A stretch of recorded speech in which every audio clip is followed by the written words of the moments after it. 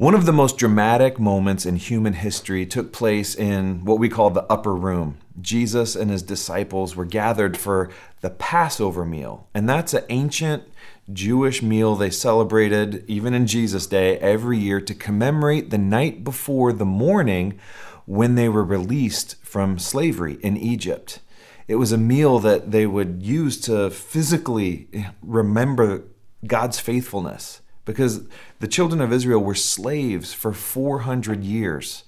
Imagine that, 400 years of seeming faithlessness. 400 years during which the Jewish people, they lived as slaves, and they started out as this family, but they eventually became a nation. Thousands and thousands of people. And they were slaves 400 years. And that's 400 years of unanswered prayer to them. 400 years of harsh treatment. And eventually, God sent a deliverer named Moses, who stood up. It just blows my mind. Moses stood up to the most powerful man on the planet at the time, Pharaoh. And he demanded that he let God's people go. And now we find ourselves 1,400 years after the children of Israel were released from slavery, or they were delivered from slavery, and Jesus is gathered with his disciples to commemorate that historic event. But his disciples are distracted that night. Things aren't going well. Their popularity had diminished. They had noted, okay, Jesus didn't come into Jerusalem in the daytime. He waited until the sun set, and he stayed out in the countryside before coming into Jerusalem. And there was secrecy around where they would meet that night and celebrate the holiday. Jesus hadn't even told them where they were going to meet until the last minute. And understandably so, they knew that there was a movement to have Jesus arrested. And on top of that, Jesus kept talking about his own death. And their friend Judas was acting really weird. So this certainty that they had grown accustomed to, it was gone. Jesus had started his ministry a few years before, and he was healing people, and it almost seemed like he was escalating things, healing the lame, healing blind people. Lazarus, his friend, had been dead literally 4 stinking days. And Jesus called him out of the tomb. Lazarus was raised from the dead, feeding 5,000 people. It was getting comfortable. Wow, we're the hottest thing in town. But now that was fading away. And now there were, in the moment we're talking about today, there were more questions than answered. As they gathered for this feast, things got even crazier. Now, however you get there, turn to Mark chapter 14. In verse 17, it says, "When evening came, Jesus arrived with the 12. While they were reclining at the table, he said, 'Truly I tell you, one of you will betray me.'" Literally means hand me over. And for his disciples, Jesus is rarely wrong. So this didn't come as good news. And he goes on to say, as they're saying, "Is it me? Is it me? Is it me?" He goes on to say, "One who is eating here with me will betray me." Eating, just I think it's very similar in our culture.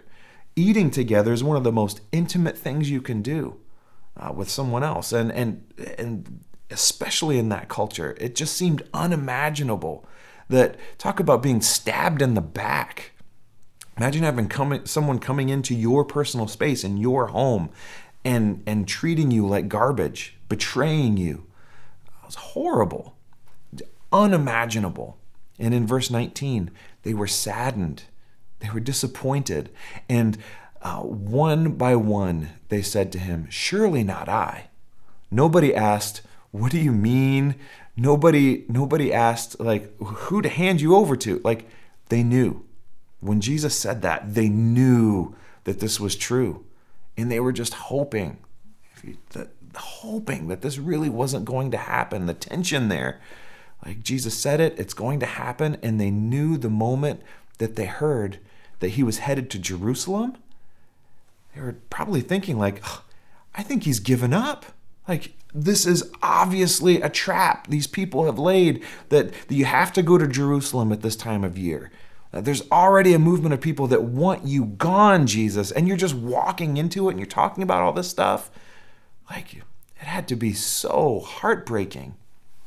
And in verse 20, it is one of the 12, he replied, one who dips bread into the bowl with me.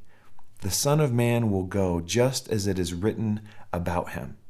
Like, go there means depart, leave. They're gone. This anchor to these group of men that's taken them through all kinds of crazy situations and has represents so much hope to the nation of Israel. He's saying, no, it's been written that the Son of Man will go. But woe to that man who betrays the Son of Man. It would be better for him if he had not been born. Like, that's heavy, heavy stuff. And it reminds me, most of what we find in Scripture was written in environments of extreme uncertainty. This book isn't filled with feel-good messages for a world that you and I don't live in. Like, in Scripture, we find God active and speaking directly into uncertain times. One of my favorite stories is the story of Joseph. Not Joseph and Mary, but Joseph, like the amazing Technicolor Dreamcoat Joseph. Like, Joseph, imagine his brothers throw him in a pit. Imagine hearing your own brothers debate, should we sell him into slavery or should we kill him? I think we should sell him. I think we should kill him. Like, this is not like Joseph just being like going from strength to strength and easy situation to easy situation. And we discover that no matter what happened to Joseph, God was with him. One of the heroes of the Bible, even in outside of Christian culture, people know about David and Goliath. When David was king, he was awakened one morning to the rumor that his own son was conspiring against him. Not like an easy, cushy life filled with fluffy unicorns and just everything awesome. Like, his own son was about to betray him. We read in Scripture about a frightened mother who wrapped her baby in a blanket and put him in a basket so Egyptian soldiers wouldn't kill him. Imagine that, thinking the crocodiles are safer than the soldiers looking to kill all the Hebrew baby boys. And we've already talked about Moses. Years later, another mother flees her home with her newborn to escape the sword of King Herod. And ironically, she goes from Israel back to Egypt. Like, these are hard times that God directly was involved in and God speaks to. One of the heroes of the Christian faith, the Apostle Paul, he thought God had called him, but he found himself in a Roman prison, and he's writing to all these churches all over the Roman Empire and writes about what to do when God's promises don't seem to be coming true. You guys, this is the perfect place to come in times of uncertainty. The Bible is filled with stories of people facing uncertainty and discovering that God, He's not absent. And God is diligently at work accomplishing His will in the lives of His people and accomplishing His will in the world. And He's underneath all of this, around all of this. And even though with our own eyes it looks like God isn't anywhere, we have reminders over and over again in Scripture that God is there. We're reminded that God still has this whole world in His hands. And this challenges us to trust God when it's hard, to trust that even though we don't understand and we would like to manage the timeline ourselves, no, God has this under control, and God can do a much better job than you or I at putting all of this brokenness back together. So back to this upper room story. It continues on. And a lot of us know the end of the story, but the next few words have extraordinary significance because they were completely lost on the people in the room. because they had a laser beam focus on their own situation. And Jesus continues in verse 22. While they were eating, Jesus took bread, and when he had given thanks for it, he broke it and gave it to his disciples, saying, "Take it. This is my body." And then he took the cup, and when he had given thanks, he gave it to them, and they all drank from it. "This is my blood of the covenant, which is poured out for many," he said to them. So he's foreshadowing this event that will be celebrated for 2,000 years. A worldwide movement was beginning. But for the people in the room, they're thinking, this is the end of the story. This is the end of me.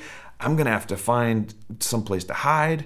They didn't know that God was about to make his move on behalf of the whole world. Heaven was breaking through in a new way. But for them, everything seemed to be moving backwards. And not only back, like it was getting worse. And they're wondering, what in the world will we do?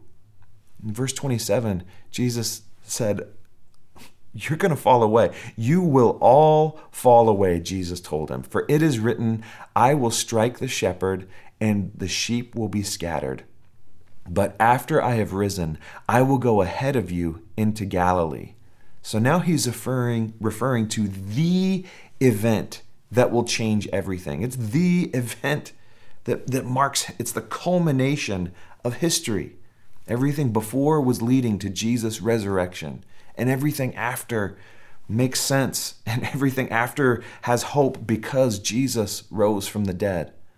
But for the disciples, it was too dark for them to see or find hope. And then one of my favorites, Peter, he speaks up. And I think Peter, if he was here today, he would speak for all of us. Peter declared in verse 29, "Even if all fall away, I will not."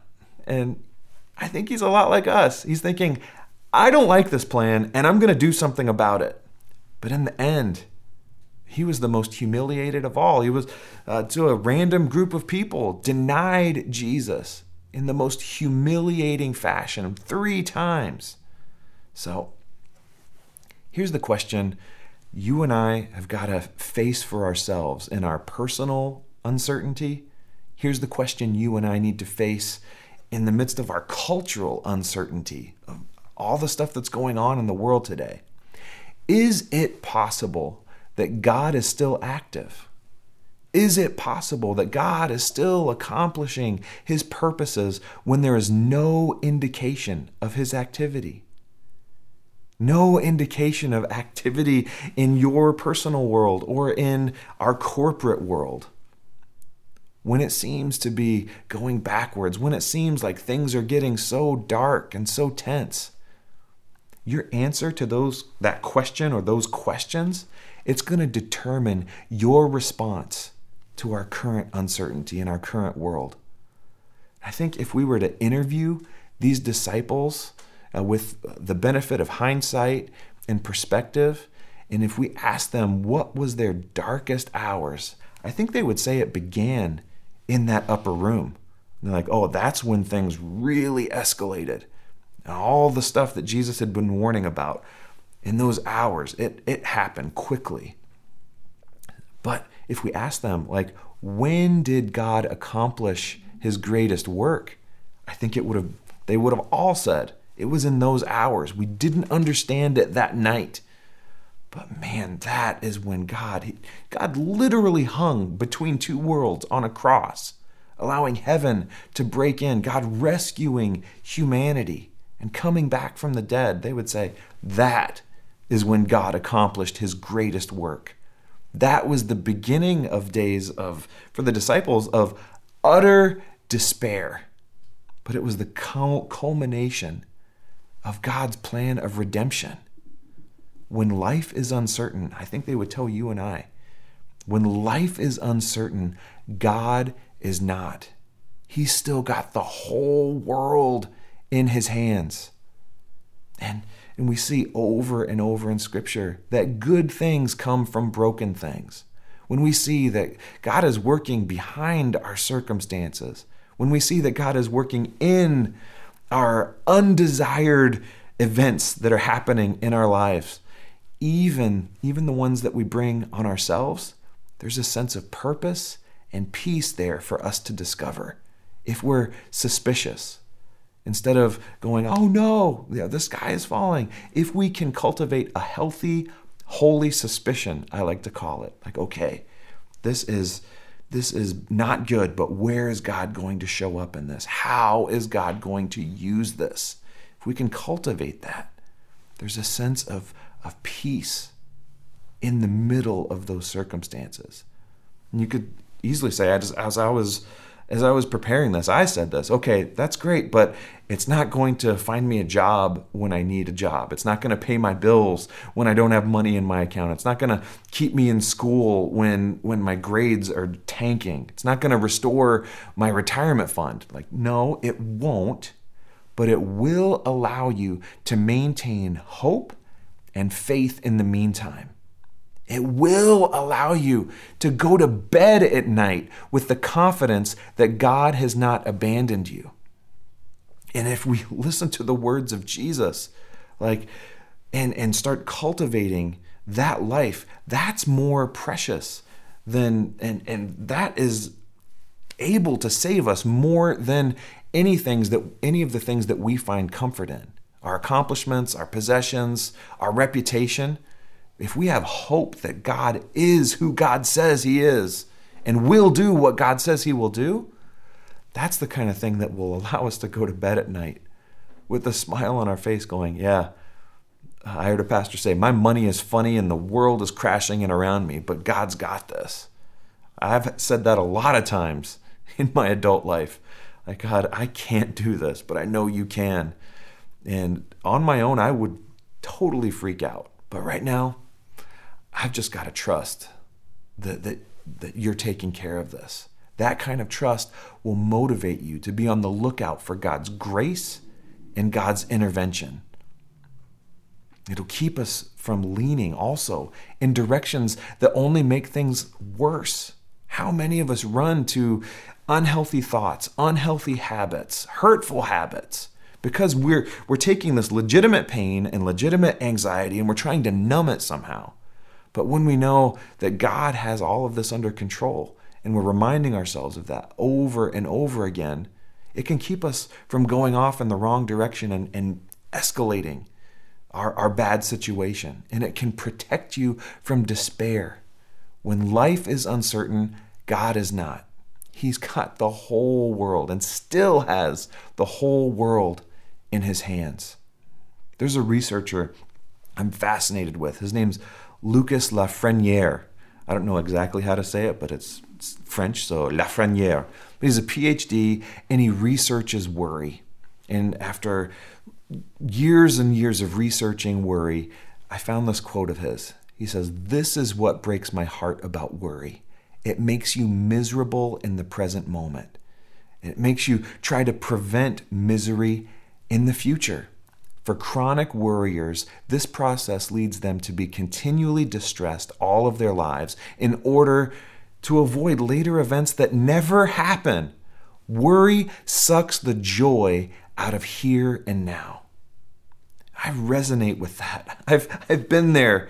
I've let worry so many times suck the joy out of here and now. How many times have I been physically present with my wife or family, but my mind is somewhere else? How many hours of sleep have I lost with my head on the pillow wondering what's going to happen? What's this person going to say? What's going to happen with that situation? And I can't do anything about it. And one of the things Lucas's research says is that 91% of the things people worry about never actually happen. They never actually happen. And even when we're going through a hard time, sometimes we're worried about, well, things, they might get worse. They might get worse. What if we said, oh my goodness, things are bad now, but even if they get worse, God will still be with me? What if we took Jesus at his word? In Matthew 6, verse 31, he says, "So do not worry, saying, what shall we eat? Or what shall we drink? Or what shall we wear? For the pagans run after these things, and your heavenly Father knows that you need them. But seek first his kingdom and his righteousness, and all of these things will be given to you as well. Therefore, do not worry about tomorrow, for tomorrow will worry about itself. Each day has enough trouble of its own. That's the challenge for us, as we're the benefactors of these people who've come before us, who faced uncertain times. Narrative after narrative, and the one we looked at today, it tells us that this is a story of faith, and it's not just a bunch of comfortable rich people experiencing life getting more and more awesome. Like, we are living in a creation created by a God that cares about our suffering, knows what we're going through, and God is already diligently working to move all of this in a direction that's good and pure and true and right. And even if we don't see it with our own eyes, even if our story is not done yet, and doesn't have the Hollywood ending, we have a God that loves us and knows what we need even before we ask for it. So the challenge for us today is to search our hearts and say, and maybe you need to have some sort of ceremony where you write down what you're worried about and you throw it away, or you take it and in prayer, like slide it across a table or something and say, God, please, I'm not going to worry about this anymore. I trust you. Whatever it is, that you be creative with it. But I want to invite you right now in this moment, because something's probably on your mind, to just release that. Maybe you picture it in your hands and you turn over that worry and use your body as a representation of God. I'm trusting you with this. So I want to invite you right now to surrender that. Surrender it right now, because you're not meant to carry that around. So please join me in prayer. Dear Heavenly Father, there's a lot of things that we can worry about right now, and those are real. And we name them right now, whatever it is we're feeling anxious about, worried about, the pain that we have. But God, we release that to you as much as possible, and we ask for your help. Would you please clear our minds? Would you please help us to stop hustling and running after these things that we think will make us comfortable? God, help us to even more so surrender to you, depend on you, and focus on you. So we're trusting that you have the answer. Would you please fill us up, heal our hearts, fill us up with your hope, and take us through these times. We trust you, Jesus. In the mighty and strong and powerful name of Jesus we pray. Amen. So, until we're together again, may the Lord bless you and keep you and cause his face to shine down upon you. May the Lord be gracious to you, and may the Lord give you peace no matter what you are going through. In the name of the Father and Son and Holy Spirit. Amen. We'll see you soon.